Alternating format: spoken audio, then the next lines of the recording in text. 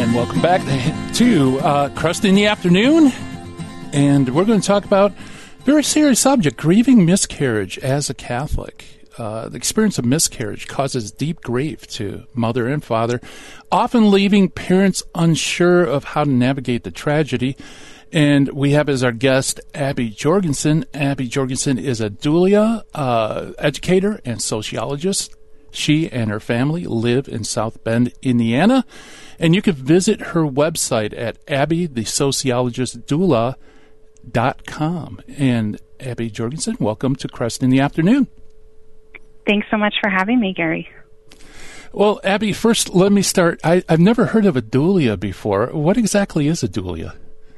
Oh, I'm so excited to tell you then, Gary. So a doula is someone who walks with families through the perinatal period, typically. Sometimes you also hear about death doulas who walk with folks at the end of their life. But essentially, the word doula comes from a Greek word meaning a servant or supporter. And the idea of doula work is that we as doulas walk alongside people in moments of big transitions.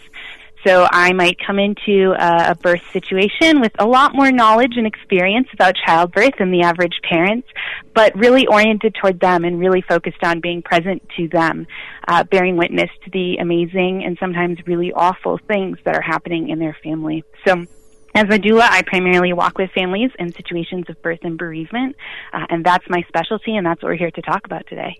Yeah, absolutely. Yeah, and, you know, the tragedy of miscarriage, of course, people don't prepare for that. That comes out of the blue.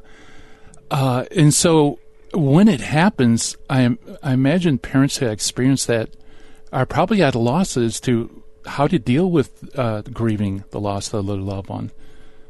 Absolutely. I think many times we might hear the stats. Sometimes we may not even hear the stats. But 1 in 4 clinically known pregnancies ends in a miscarriage or other type of perinatal loss.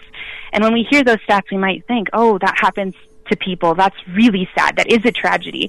But we don't often realize that it can happen to us ourselves. So I've been doing bereavement work for 8 or 9 years now and had my own first loss just 6 years ago, right? And so the idea that, oh, it could even happen to me, even though I know about this. This isn't something where if you just learn enough or if you just pray enough, then it won't happen.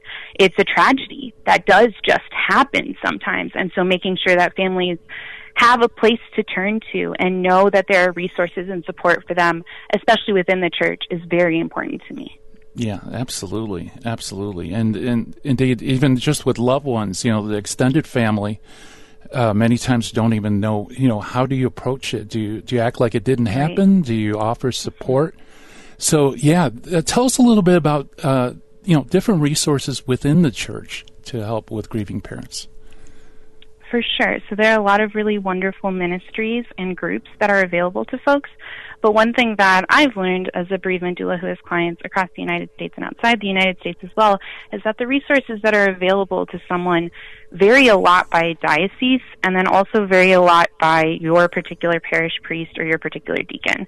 So, for example, in my diocese of Fort Wayne, South Bend, we have a diocese-wide provision that you can have a funeral mass for a little one who has died before they even have a chance for baptism. So that's a beautiful rite that some dioceses automatically say you can just have in this situation. In other dioceses, that's not the case. You might have to individually petition in order to have that particular rite for your little one. And honestly, for myself and for a lot of my clients, when you're in that position of grief and trauma and perhaps still waiting to actually meet your baby or give birth to your baby, the last thing you want to be doing a lot of the times is calling your diocesan office to see what rights are actually available to you, right? So that's something where bereavement doulas and loved ones and other support people can really step up and find out, like, what is available in my diocese.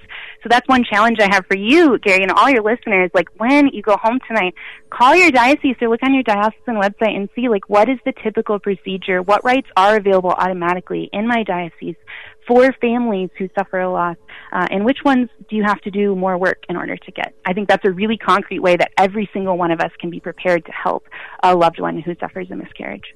Yeah, absolutely. And talk about being able to bring closure, you know. Because it's almost like there's no aftermath, you know, the baby's gone. And so to have a funeral mass would be incredibly comforting. So yeah, that's Absolutely. excellent point.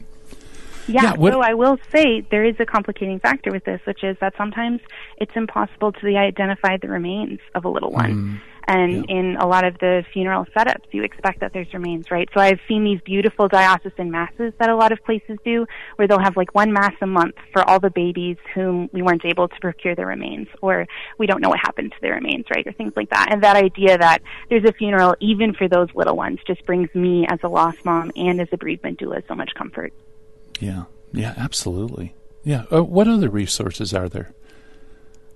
So there are individual priests and deacons who are sometimes really educated on miscarriage, sometimes have done a lot of training in being grief-informed and things like that, whether in homilies or in individual pastoral moments. And then sometimes that's something that priests don't have a lot of education on, or deacons don't have a lot of education on. So that really varies for families as well. And in my experience, families can have really, really wonderful experiences and support from their local parish, and they can have really terrible and often damaging interactions as well. So that's something that I often try to help the family figure out, like what kind of support are you looking for from your parish.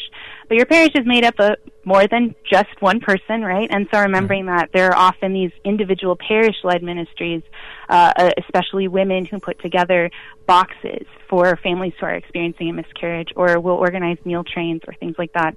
A lot of this is at the local level, and a lot of the support for the church specifically is at the local level. And so knowing what resources are available in your area is a huge gift that you can give a grieving family. Yeah, absolutely. And so I'm sure, as grieving family, mother and father grieve together. Do mothers and fathers, do they grieve differently? I think so. I think this is hard because individuals grieve differently. And then if you're the person who's actually given birth to the baby, that's a different type of grief than if you never got the chance to hold the baby, right? Sure. And so for me, one thing that brings me a lot of comfort is that I got to cuddle my little ones every moment of their existence. And my husband just doesn't have that same opportunity or gift to see comfort in that, right? So that's one really concrete difference. But then also, mothers might experience a lot more blame or find a way to make this about their fault or an inadequacy on their part. And I think a lot of fathers don't necessarily have to navigate that to the same degree. So those are some of the challenges and pitfalls that I see, especially for moms. I will also say that a third group that's really affected by loss and miscarriage is siblings.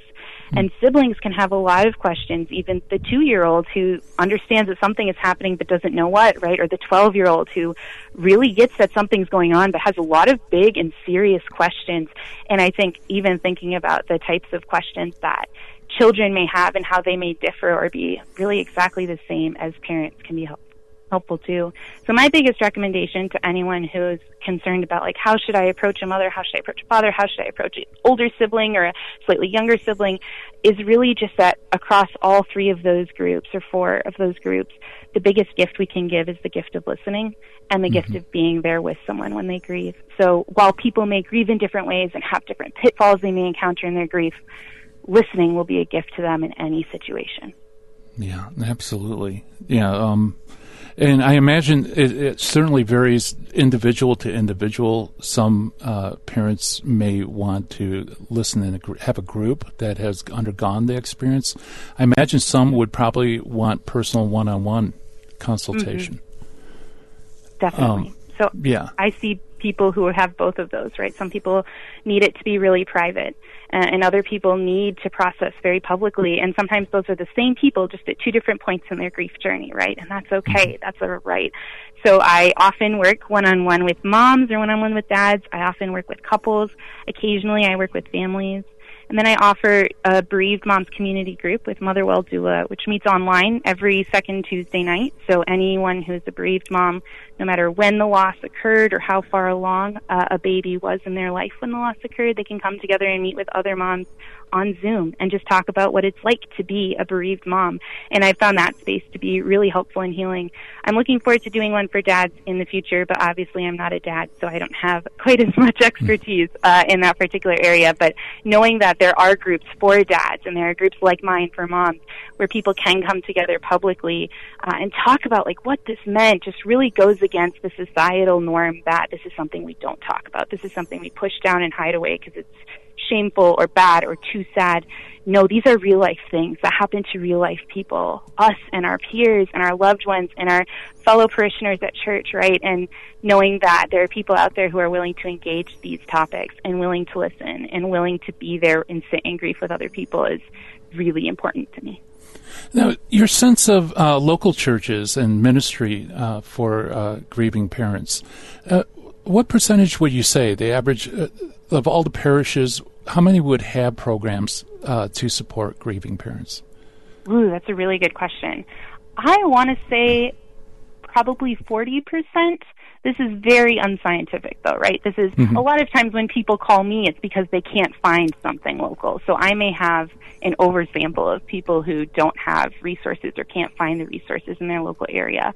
But I feel like it's something that's definitely grown over the past 10 years or so, and that excites me a lot. And the idea that there are different ways to be in that ministry or different kinds of that ministry, I think makes it a lot more accessible to families. So if a dad wants to start a grieving dads group, he can. But if he also feels really uncomfortable with leading something or facilitating something, he can start a meal train. And that's a huge gift, right? But it's a very different kind of skill set or talent that he's bringing to that sort of gift. And so I've seen this explosion in what's available and the resources and the attention paid to perinatal loss in the Catholic Church. And I think there's a spot for everybody in this ministry. So I'm really hoping that the number of folks who have to call me because they can't find anyone else dramatically goes down, right? That's the goal. Yeah. But knowing that you can always call a bereavement doula, especially if you're looking for a Catholic bereavement doula, you can always call me. Like, there are resources out there for folks, even if they're harder to find or they're not local. And hopefully we're going to minimize the number of local areas that don't have those resources. Yeah, well, this is a great call for anyone out there that has a parish that doesn't have this kind of ministry. You know, maybe God is calling you to start something at your local parish. Is there some sort of national like hotline or resource people can get in touch with? Yeah, there are definitely a lot of different places that people can look. A lot of times it depends on what in particular they're looking for. So if you're looking for something that's secular versus Catholic, if you're looking for something for a loss that's recent versus a while ago, whatever that may be, I'd be happy to get in touch with you and figure out exactly what it is that you need and how we can get that support into your life. Excellent. Well, thank you, Abby, so much for coming on Crust in the Afternoon. We appreciate it. Thanks so much, Gary. I appreciate it too.